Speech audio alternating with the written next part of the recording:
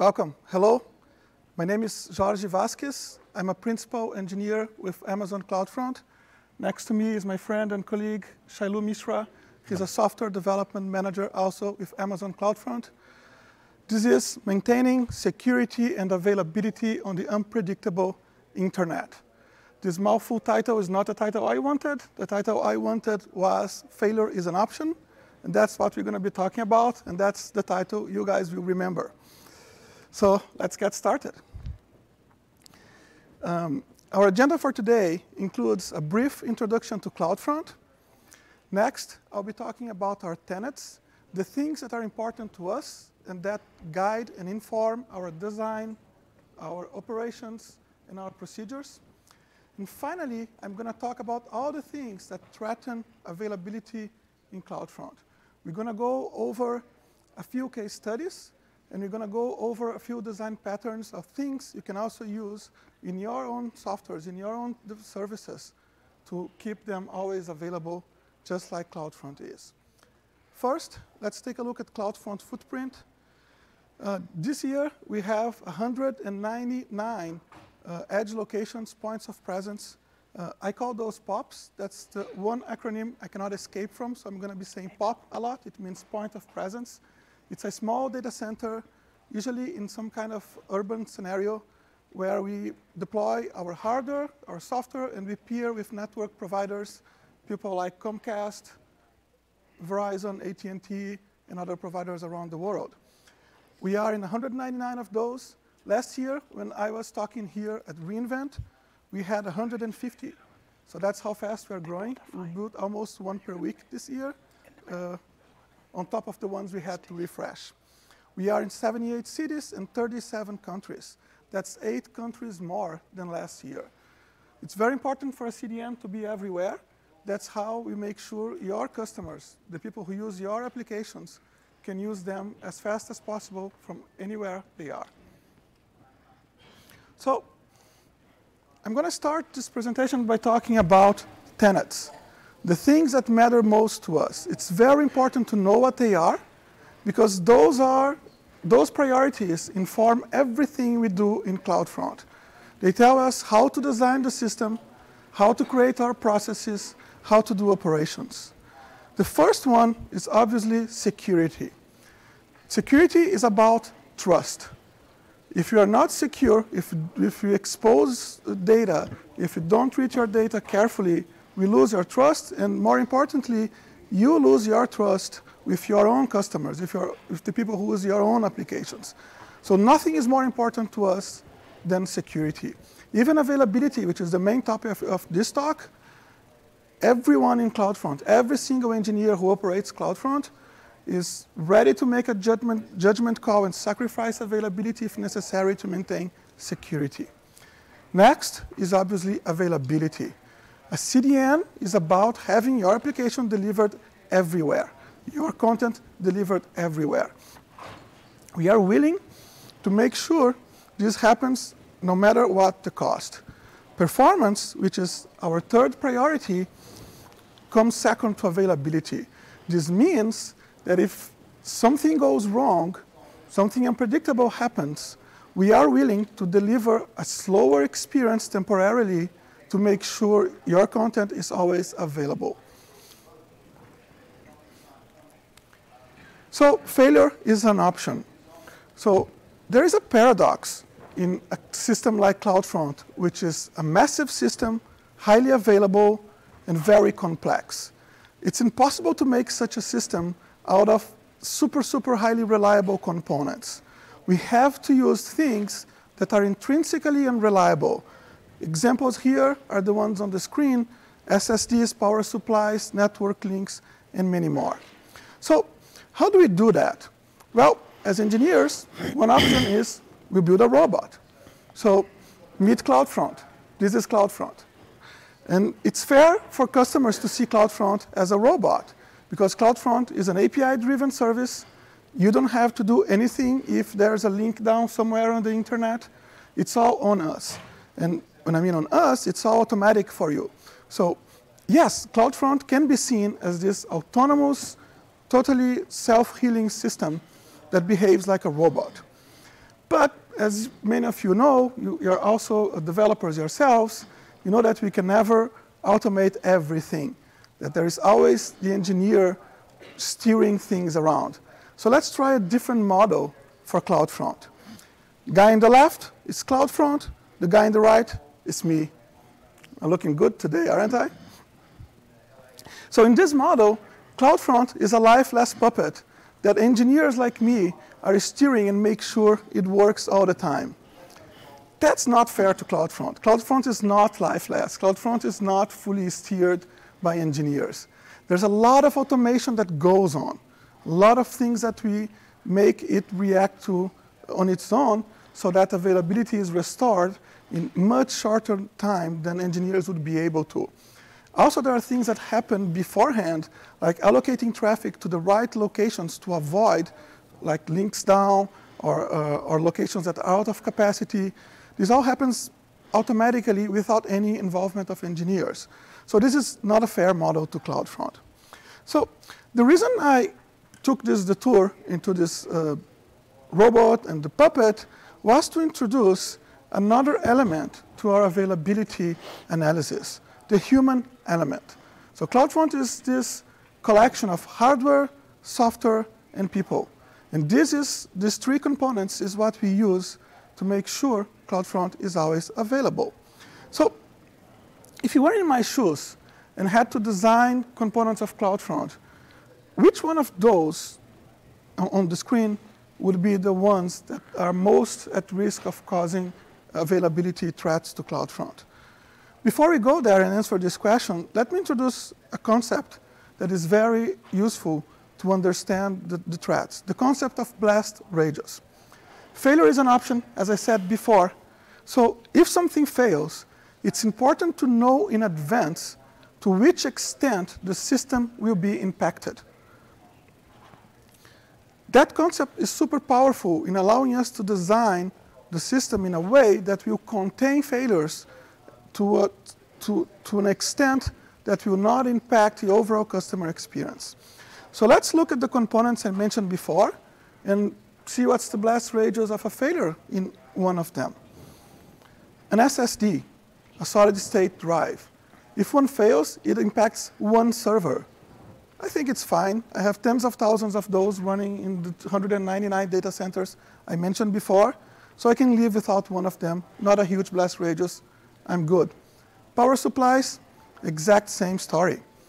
Network links, there's a different story. It depends on the link.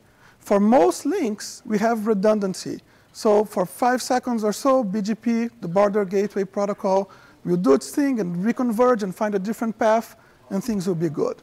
If many links isolate a POP, then you can have a single ISP, a single network provider being isolated from that one POP, and then you have to route this traffic somewhere else, or it can even lose a full POP, like a full city can not have CloudFront anymore. This is also not a huge problem. I can serve traffic to Las Vegas from a city which is not Las Vegas.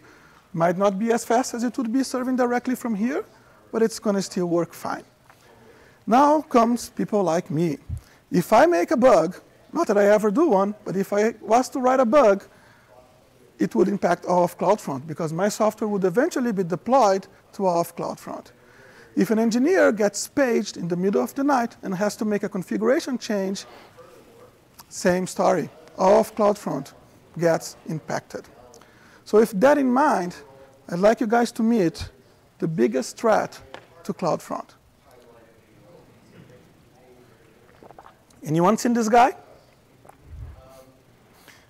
OK. So how do we reduce the blast radius of code changes? I'm not going to lecture you on good engineering discipline. You're probably very well aware of that. You know how to do code reviews, tests, continuous integration and deployment, wave deployments. I'm going to just say that you can also do the same things we do in your own services using services like AWS Code Pipeline and the AWS Code Deploy. So let's take that idea of reducing the blast radius of code changes and apply that to a real use case inside CloudFront. So in CloudFront, we have this system we call the change propagation system. In order for points of presence to answer requests, HTTP and DNS requests that your users send to them, we need them to have a copy of all the relevant configuration. We don't want these points of presence to have to go back to a central location, call a service or a database or something to fetch the configuration. First, that would take too long. Second, that would introduce dependency on the central system for every single remote location. So we want our edge locations, our POPs, to be what we call statically stable, which means if they get disconnected from other systems around the world, they are still there and they are still working and serving your content. Perhaps with another configuration, but still serving your content. So this is how it works in CloudFront in a rough perspective. Users, either us to make internal changes or you making API calls, call the API service, which stores data on the database, and eventually these changes get picked up by the systems we call the parcel builders. Parcel builders fetch configuration changes from the data store, put them into S3 buckets, multiple S3 buckets in multiple regions, and edge locations, points of presence. They go there and they fetch these configurations to use. This is how the system works in a nutshell. You can see I added 3 parcel builders there because I have a wave deployment. So let's see what happens if a random engineer writes a bug. So bugs go to the first wave of deployments for the parcel builders. And then something interesting happens. This first server deploys buggy configuration to all the S3 buckets, and that finds its way to all the CloudFront POPs. We don't want that. The reason I'd like to show it to you is because just doing wave deployments when you have distributed systems with components talking to one another is not enough to contain the blast radius of code changes. So what we do is introduce a concept which we call in CloudFront striping. A stripe is a collection of components in different parts of your system that are isolated from one another when it comes to ingesting configuration, for example. So in CloudFront, in this case, we have multiple S3 buckets, not just a single one, but I just draw one per stripe because it would be easier. But in this case, the bug goes to the first wave, which goes to only this set of S3 buckets and only goes to one point of presence. This is good because now, if I get paged to resolve this issue, I can take a very quick mitigation path, which is removing from service the affected POP. I told you we have 199 of them, so that's roughly 0.5% of my fleet. I can safely do that without impacting the usage of the service, without impacting the customer experience. So this is something you can also do when building your own services. Make sure that distributed components don't leak a change which was supposed to be contained to a very small deployment everywhere when they talk to one another. Next, let's study a real failure that happened in CloudFront. We call that the case of the poisoned latency measurements. CloudFront has to measure latency from every single network around the world to every single point of presence. We do that to find out, as close to real time as possible, what is the fastest path from every user to every POP, and then select the best POP to serve the content. Networks get congested, they change all the time, so we have to do that in real time.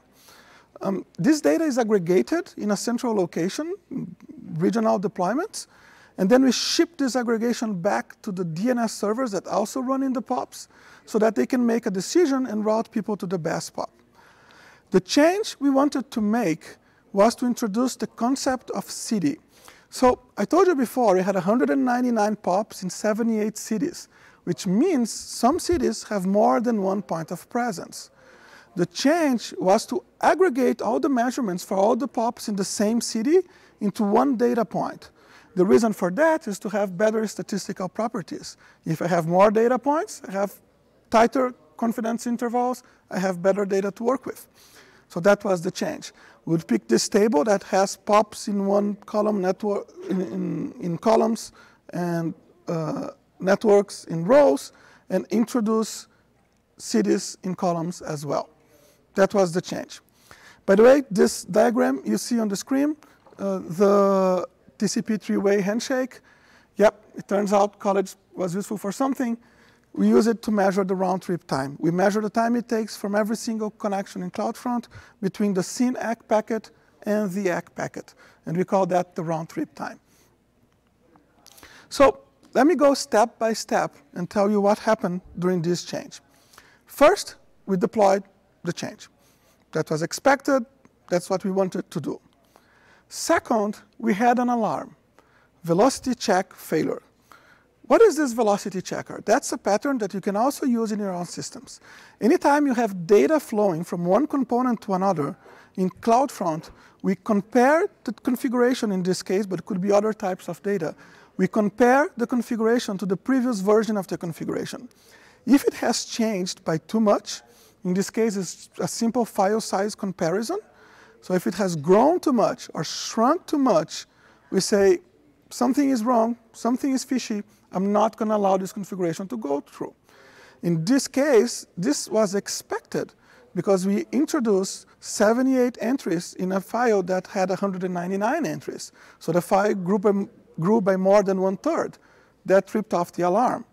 So the operator, the person doing the deployments, overrode this velocity check. This was a planned step in our change. That brings me to something else I'd like to talk about today.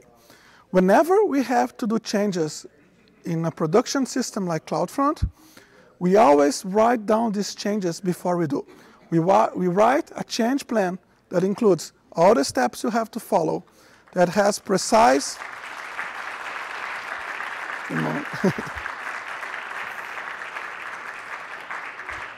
Okay. That includes precise rollback steps, that includes which metrics and logs and alarms you have to look for when determining whether to roll back or not. I have to admit, when I first joined CloudFront, that felt like a lot of red tape. Every change I have to do, I have to go and write this document. But as time passed, I grew to love this thing because it allows us to think in advance about everything that can happen and not have to make split-second decisions when something is going wrong and our customers are being impacted. Just like you don't want airplane pilots to get creative, you also don't want on-call engineers to get creative. You want to have procedure. You want to have this procedure reviewed. So, and that is super important. So in this case, that change document said, this alarm will fire, you are okay to override it. So far, so good. So new files get generated, including the cities. They get shipped to all the DNS servers, and then something unexpected happened. We had another set of alarms firing, telling us that every single change propagation to our DNS servers were not being propagated. They're not going in sync. So what was going on? To understand that, let's look at how the DNS servers ingest changes. So this is our DNS service, and these are the end users making calls to the DNS service to get IP addresses to which to connect to. This is so important to availability, I'm going to add a crown and call it the King DNS server. Always has to be up and running, otherwise CloudFront is unavailable. This thing can never die. So one model would be to get the configuration files from S3 and pump them directly into the DNS service. That model is dangerous though, because if somehow bad changes get into S3, boom, the king is dead. You don't want that. So instead of doing that, we take a detour. The detour we take is sending the data to a system we call the food waiter.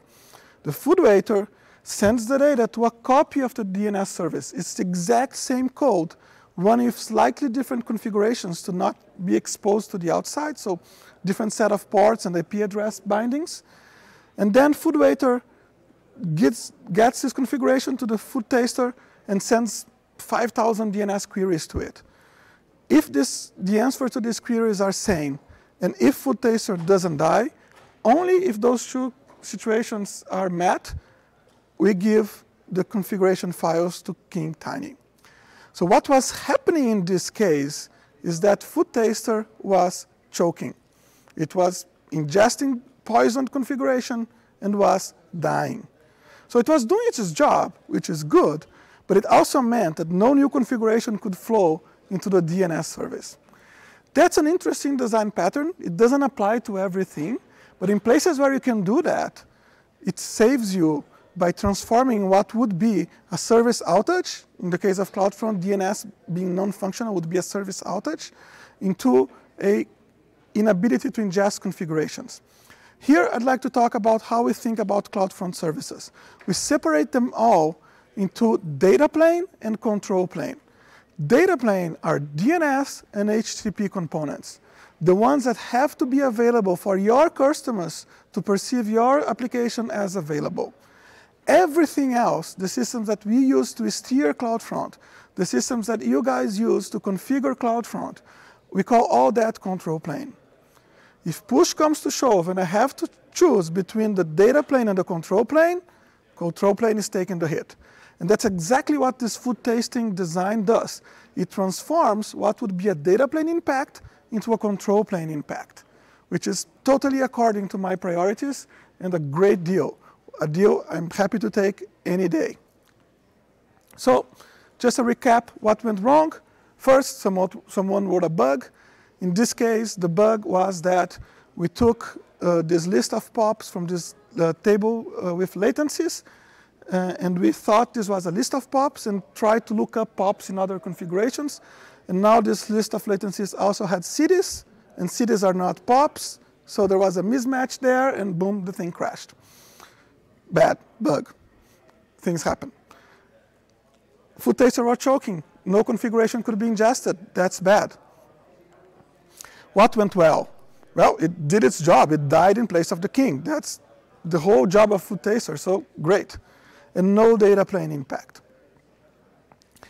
Next, I want to talk about bad weather. Internet weather, things that are outside our control. Good thing for you, CloudFront team is based in Seattle, and we know a thing or two about bad weather.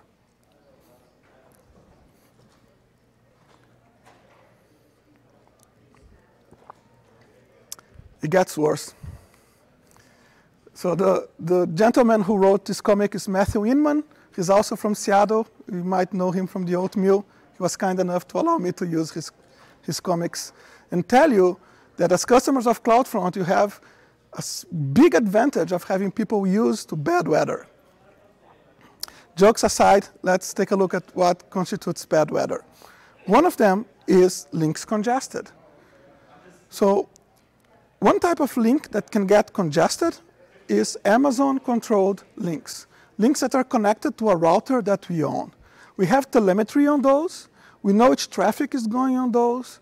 We know the network topology before these links, so we know what should go there. So the first thing we can do to avoid this kind of bad weather is to have what we call active network capacity management. So I should not send to this POP on this picture more traffic than it can take, than this link can take. Even if other links are fine, if the POP has enough CPU capacity and I/O capacity and everything else is fine, we don't send to this point of presence more traffic than the links downstream of it can take. Next, since we share these links with other services, and since sometimes there are flash crowds, people send more requests because something exceptional happened, we also have automatic traffic engineering.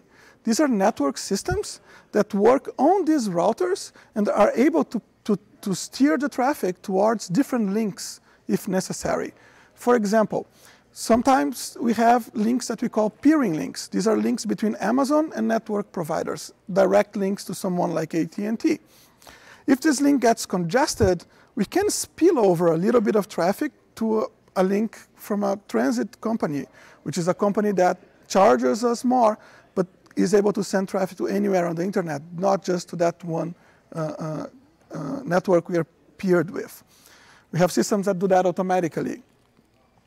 One interesting thing for both of these systems, active network capacity management and traffic engineering, is that current traffic is different from demand.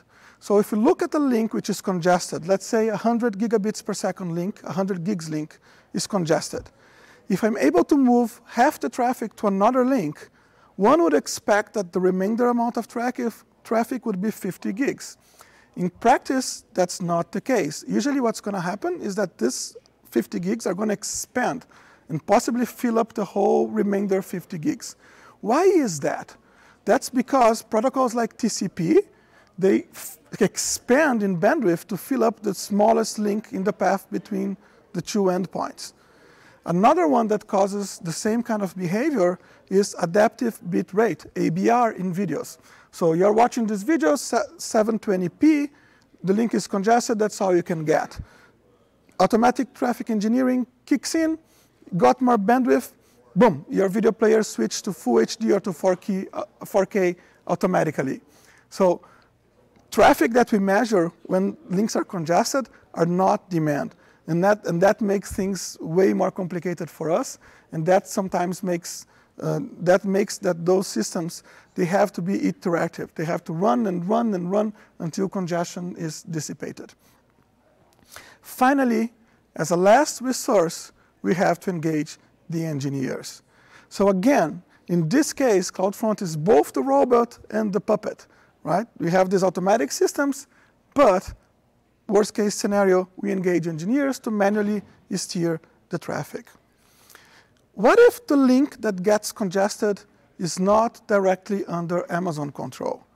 First, I don't even know where this link is because I don't really have a map of the internet. Whatever map I have would be a layer 3 map, which is not reflective of reality. There's no way I can install telemetry in someone else's router. Amazon is big, but not that big. We cannot do that to other people, right? So what can we do to avoid congestion in links we do not control? What we can do, as I told you before, is measure latency and measure that all the time, almost in real time. Why it works? Because this is a rough model of a router. A router in this rough model is a crossbar that connects input interfaces to output interfaces.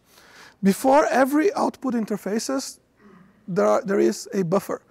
This buffer is there to accommodate spikes in traffic and then not drop these packets.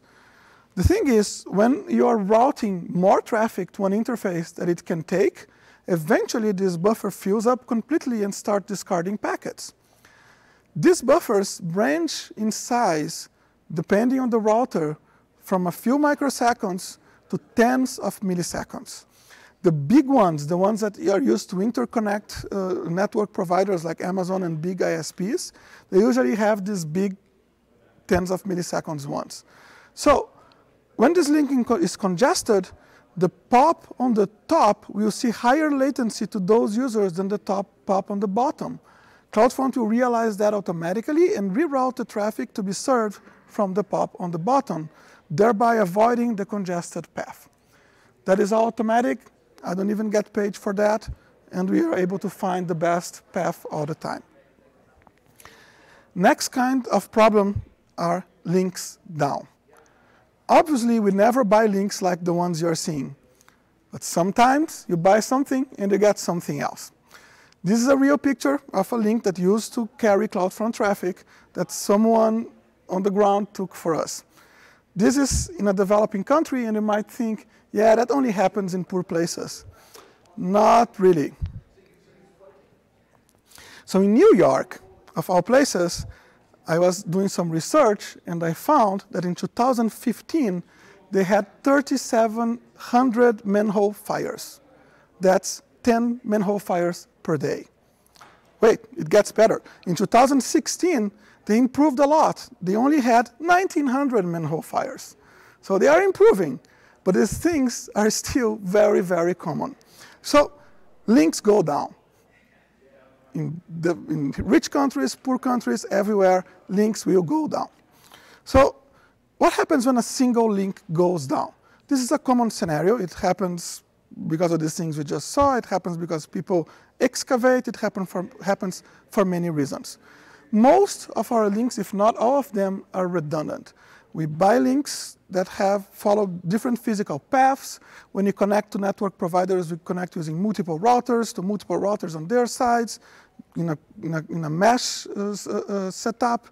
We do all we can so that BGP fails over in 2 3, 4, 5 seconds at most and finds a path which is available. This, at the worst case scenario, will transform what would be an availability issue into a performance issue. Remember my tenets? That's good. I'm making a good trade-off here. I'm trading availability for performance. Great. And that's exactly what happens in this case. If necessary, someone will get paid and go there and fix the broken links, or firefighters will put down the manhole fire. What if multiple links are congested? This is a very, very rare event. We saw some of those, for example, when there were hurricanes in the Caribbean, then you have a big transit place getting flooded. These things can happen, but they are very, very rare. What we do in this case is have our DNS servers health check all the points of presence before handing out IP addresses to them. So they will never hand out an IP address of a POP they cannot health check. That's our last line of defense. And you can do the same thing, because you can program the same types of health check on Route 53 and make sure you never hand out IP addresses of a server or service or load balancer, whatever that is. In my case, it's a POP that is down or not really working.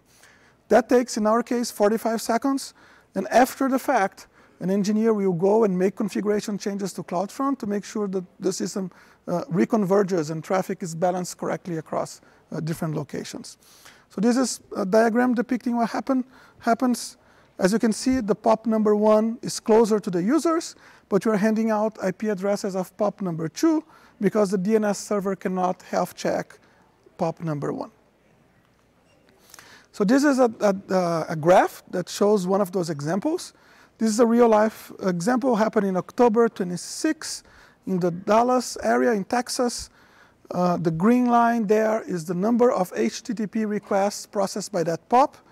And the blue line is availability as measured by our customers, by browsers running JavaScript test probes. As you can see, as soon as the event happened, we have this very small drop. We dropped to 95% instead of 99 something availability. That lasted a minute, and availability was restored. What happened there, you can see on this second graph. The green line is still the same thing, and the blue line here is the number of DNS responses carrying IP addresses from the POP that died. So as you can see, 1 minute later, these two vertical lines there, we stopped handing out IP addresses from the POP that could not be health checked, and that restored availability immediately. So that's something you can also do, just use Route 53 health checks. Next, I want to talk about environmental issues. Don't worry, no climate change talk today. I'm going to talk about these very rare situations that we treat just like multi-link failures. In one example, a long time ago, when we still used a lot of these rotary hard drives, spinny drives, we had a fire suppression failure in one of our data centers. The fire suppression equipment released a lot of CO2, pressure increased, the hard drives' heads crash landed on the platters, and they ruined the hard drives. We have power outages, super rare these days, but sometimes they happen. Cooling equipment failure. I don't really care what those things are. Important thing is they will fail health checks. I will route away from this, and eventually someone is going to go there and get it fixed. That's how it should be treated. So it's just like a multi-link down. There's a big failure that isolates some hardware components. I route away from it. Another type of bad weather is our components that fail regularly. I use the acronym MTBF, mean time between failures. So every component like SSDs, they have a mean time that the manufacturer says is how often one of those will fail. I told you we have tens of thousands of servers, which means we have hundreds of thousands of SSDs. Statistics don't play in my favor here. They will be failing all the time. So what can we do for failed SSDs? We can automatically sideline them. I can take them out of rotation if they happen to fail. I just have to build a system in my POP that detects this failure and then puts it away. One problem, though, with such a robot, that is a robot, a system that detects this failure, is that there is the potential for what we call the suicidal pact. What is a suicidal pact? Imagine there is a specific workload that never came before. A new customer joins CloudFront and sends some kind of specific workload that somehow confuses the system that detects hard drives are down. In this example, one thing we use to detect that hard drives are not working properly is the I/O latencies, is how long they take to respond to an I/O request. When these numbers start to go up, we say, yeah, this hard drive is probably bad. But I can very well imagine some specific workload being thrown at these hard drives that will make them increase latencies, even though they're completely fine. And if that was to happen, all of the drives could be sidelined worldwide at the same time by this malfunctioning robot. We don't want that. We want to sandbox robots so they don't go crazy and damage your whole system. So for every automation you have that has the potential to commit a suicidal pact, you need to build some kind of guardrails. In our case, this is what we did. Amazon, the CloudFront POP detects a bad hard drive. It sends a message to this system that we built that will contain a simple question. Can I remove this one disk from rotation? If the answer is yes, it goes ahead and removes the disk from rotation. If the answer is no, because this central system has a global view of everything that is happening, so it knows if many of those questions are coming in from the same location or from the same POP or worldwide, it's going to say no. Then nothing happens. And what happens is that an engineer gets a page. I'd much rather have a page because a malfunctioning robot like that and have to fix one bad hard drive here and there than having other pages because somehow my robot malfunctioned and decided to kill CloudFront. That's not something we want. Okay, that's what I had for today. Now I'm going to invite Shailu to the stage to continue the conversation.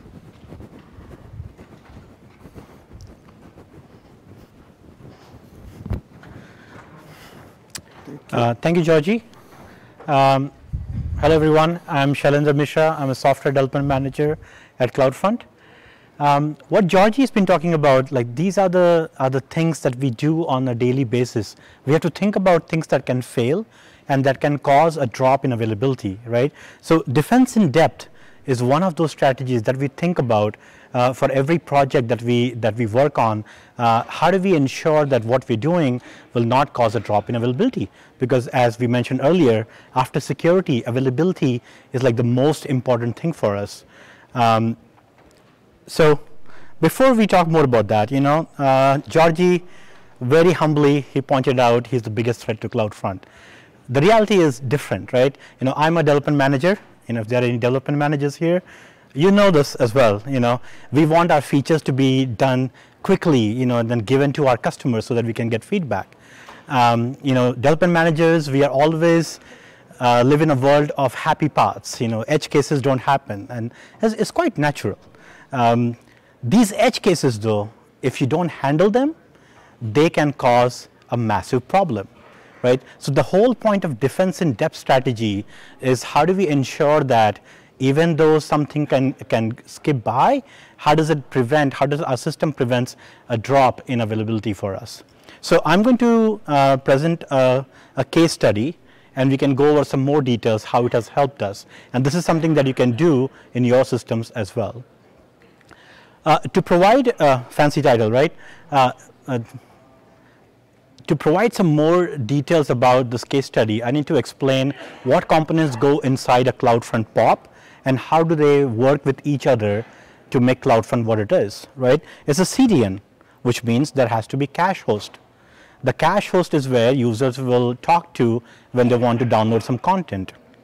And as Georgie mentioned earlier, DNS service, this is the service which will give out the IP address to the users.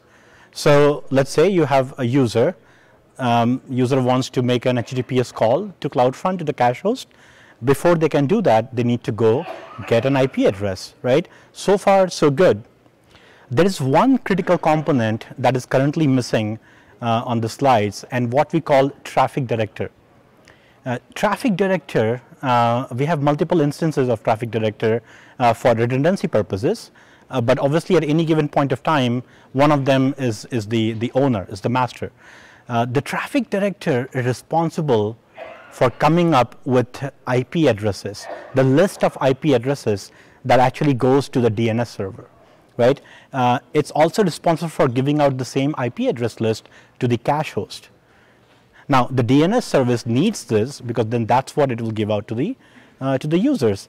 And why does the cache host need it? Well, the cache host needs this because during the TLS handshake, it has to give out the right certificate, right? So far, so good. The other thing that TD also does, it announces the IP list to the routers. And this is how any given CloudFront POP, comes into existence. That has TD in the POP, the traffic director, which announces its presence to the routers, and from there over BGP, everybody else finds out about it, right? So these things go together and make everything work.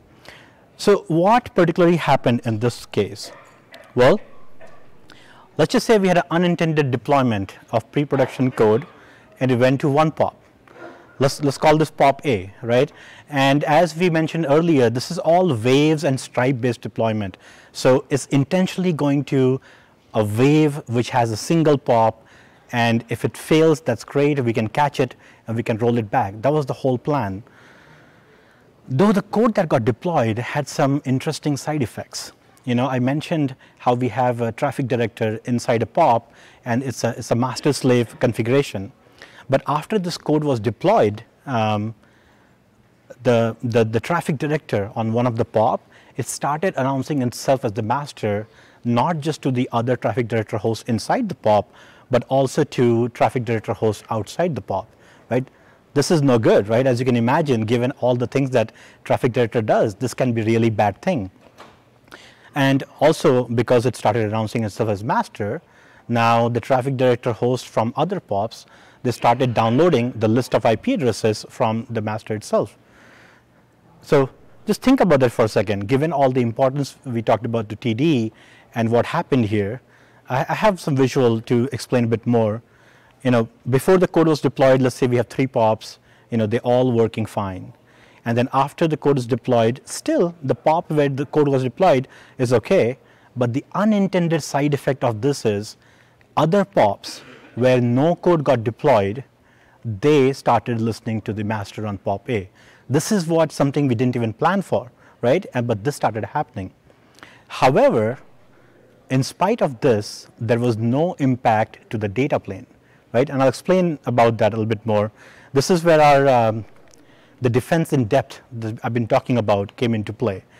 Our DNS servers, in addition to doing all the things that it does, it also validates the data that it gets from traffic director.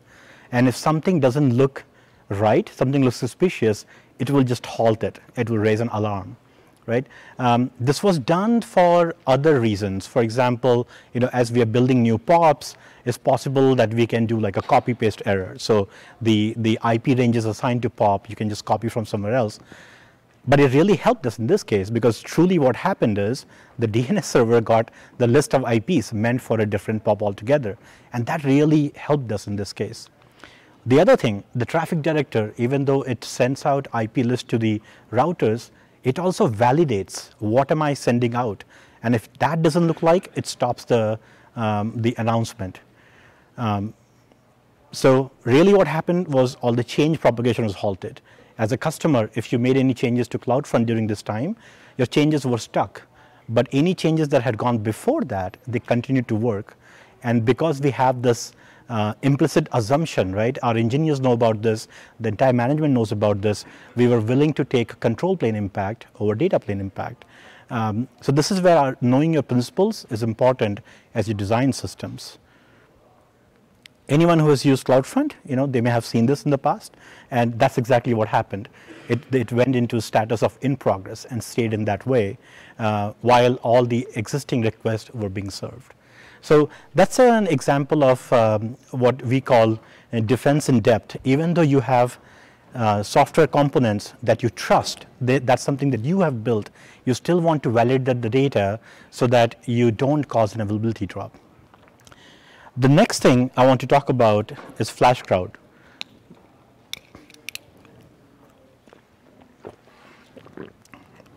So FlashCrowds, they can be a threat to availability as well.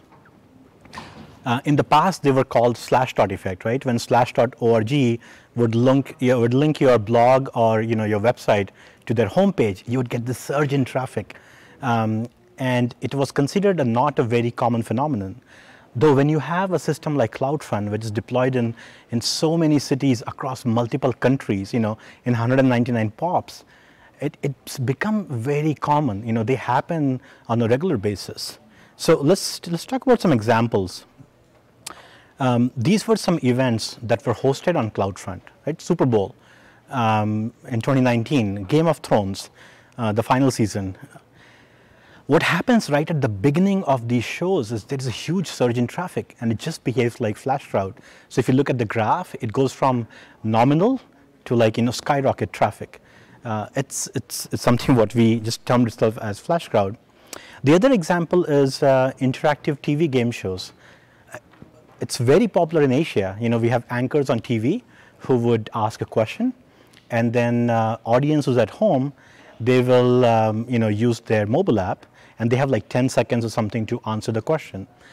Now, between those 10 seconds, if you look at the traffic, the surge in traffic towards the internet is crazy. Like, it just behaves like as if there's a some sort of attack going on. No, it's just legitimate traffic. It's FlashCrowd.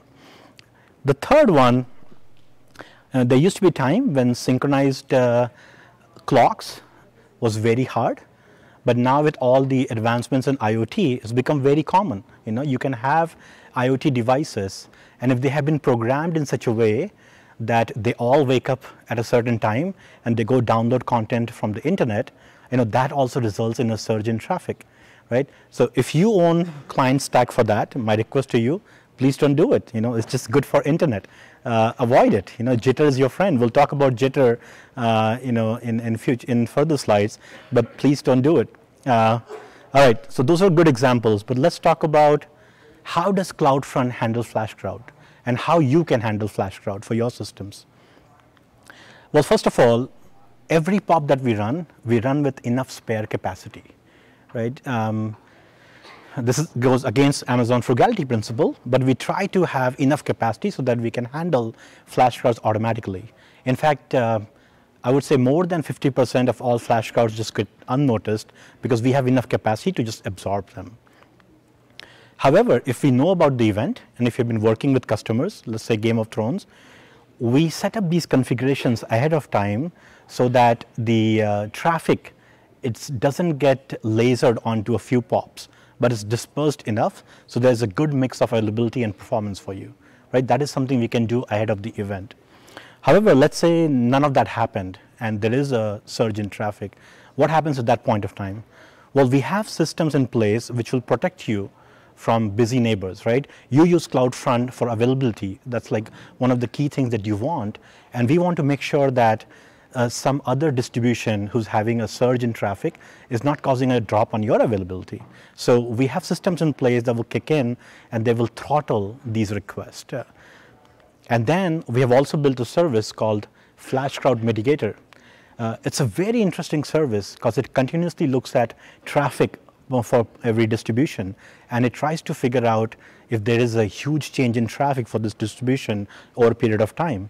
And if it does detect that, then it will take its measures and it will try to disperse the traffic around. Like, it keeps it around the same location so that there's no drop in performance, but it does its job every 10 minutes, continuously keeps working. And then lastly, within 20 minutes, and Georgie talked about this a little bit, our routing system, we measure the performance and the load from every link that we have data for, right? We use that information and then we generate a new system altogether and we push this data back to our DNS servers so that they can disperse the traffic. So, these are the things we do, things we do where we know about it, things where we don't know about it, we can immediately handle it. And then within 10 minutes, our FlashCrowd mitigator kicks in.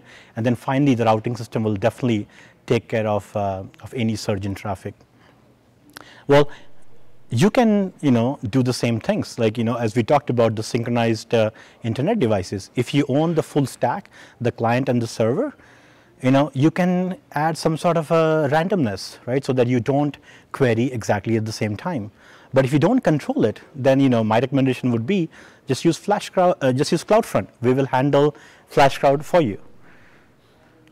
So talking about randomness, like jitter. Why is jitter important? This is something we pay a lot of attention to because it has helped us quite a bit. The idea here is to introduce a very small random thing into anything that you do. It could be like a periodic, timers, if you're doing retries, whatever that can result in a monoculture, figure out a way to break it. Like that is the whole point of adding a jitter. I'm going to explain this a bit more with a case study, right? So it becomes a bit more apparent. This is not something only CloudFront does, right? We use RAM disk to store configuration files. Configuration files, it's important that you fetch them and you load them into memory fast. So you don't want to use your SSDs for that. You can use your RAM for that. So we use RAM disk for this particular reason. Now, as your service is growing, as the number of customers is growing, as their configuration grows, these things grow in size. And because we have configured the RAM disk with an artificial limit, it's possible that the space will run out, right? It's a very common thing. And let's say if it happens across all the hosts at the same time, that can definitely result in a drop in availability. So what do we do in this case? Well, it might sound weird, but we have configured every single host with a slightly different RAM disk size, right? And this is a deliberate decision. We have done this so that anytime we run into this issue where the RAM disk fills up, we find out why this is happening. We sideline that one particular host, maybe worst case one POP, and then we take the mitigation efforts, right? But as an end users, then you don't see any drop in availability because we made a artificial decision saying, let's put this limit on the RAM disk. So just recap, like, where would you put jitters? As I said earlier, any place where you have artificial limits, think of adding a jitter. If you have timers, you have periodic async timers, you have retries, add some sort of a jitter to, basically to eliminate the monoculture. Now, word of caution, your jitter needs to be deterministic, right? You don't want something which is so hard to debug, that sort of random behavior, because that will be really, really interesting when your jitter actually causes more problems. The meta point being, try to avoid the monoculture. We do this in every system that we build. When we do design reviews, we talk about it, like, hey, how can we avoid so-and-so? And this is something you can also do. The next thing I want to talk about, and as I mentioned earlier, this presentation is all about, here are the various things that can impact availability and what does CloudFront do to eliminate them, right? Unfortunately, dependencies is one thing that you cannot eliminate in current modern software engineering. Everything that you build is probably on top of other systems that your team has built, that's built in open source, right? So you can't just eliminate everything. And especially if you use, anyone who has used NPM, they know, like, you try to install one module and it brings like another 15 modules with it. You are now implicitly taking dependency on those modules, right? This is a very interesting graph. It's 2 log axis, so it can be difficult to read. But one meta point is there are like 9,000 modules that have at least 5 additional modules that they pull in. So you got to be careful when you take those dependencies. At CloudFront, we definitely do that, right? We have our own internal package manager, and we have to be careful. If we don't pay attention to it, a simple hello world program might pull down a whole bunch of packages. So this is something that we pay attention to, our senior engineers pay attention to. In code reviews and design reviews, it gets called out, like, hey, don't take dependencies where it's not needed. So what if you said, okay, I'm going to build everything from scratch? Well, you can't really, right? Even if you just said, I'm going to write everything in assembly on hardware. Well, hardware is also kind of software, right? The recent Spectre meltdown, other things, they made it pretty obvious that you're taking a dependency on how those architecture is done. And hardware will fail on its own. So what about cloud services? Let's say you're building a new service and you want to take dependency on some cloud service. Well, keep in mind, cloud is nothing but hardware, software, and people, right? You are taking the dependency based on your use case. just be aware of it. Because as I said, you cannot eliminate dependencies in today's world. They are a necessary evil. Just be aware what you're getting into. And your availability will then be tied to the combined availability of all the dependencies that you rely on. So this next slide is essentially a recap. We talked about a lot of things that we do at CloudFront and why we are proud of maintaining our high availability. These are the things that we do, but you can also do in your systems. Good CI/CD practices, like we shouldn't have to talk about it. It's super critical that we have these things in place. They will prevent more issues than you can imagine. Velocity checks. This is something we do at CloudFront regularly, and that has helped prevent many issues before they actually go into production. Because by the time the deployment happens, it fails the velocity check and it never moves forward. And it makes us think, like, is this the right thing? Did we get the right config files, etc.? And even when velocity checks pass, and now the new configs have gone into production, right? The defense in depth really helps us, because even if the data is coming from our trusted systems, we still validate it. This one is an interesting point, because when you are building a system, you are thinking about how do I get this to production fast enough. And any check that you add for data coming from within your own systems, it feels like this is a waste of time. Why am I doing this? This is a trusted system. It's not supposed to send me that data. Well, it pays off. If availability is important to you, these things are worth it. It's worth doing it. Bad weather, like assume everything will fail. And Route 53 is one good way you can build like health checks. So if you have a system which is running, say, in US East 1 and US West 1, Route 53 can really help you do the availability checks and route your traffic accordingly, right? And then the next set of things that I want to call out, these come handy when you are building systems to take care of things that are failing, right? So our system, which automatically takes care of failing hard drives, what if that system has an issue and it tries to commit a mass suicide? You have to think about those things too and make sure that you don't accidentally allow everyone to die at the same time. And I think I've mentioned this before, jitter, super important, see where you can add them. And finally, dependencies. You got to use them, so just be caution, use some caution on which dependencies you're using. So that's pretty much what Georgie and I had to cover in this presentation.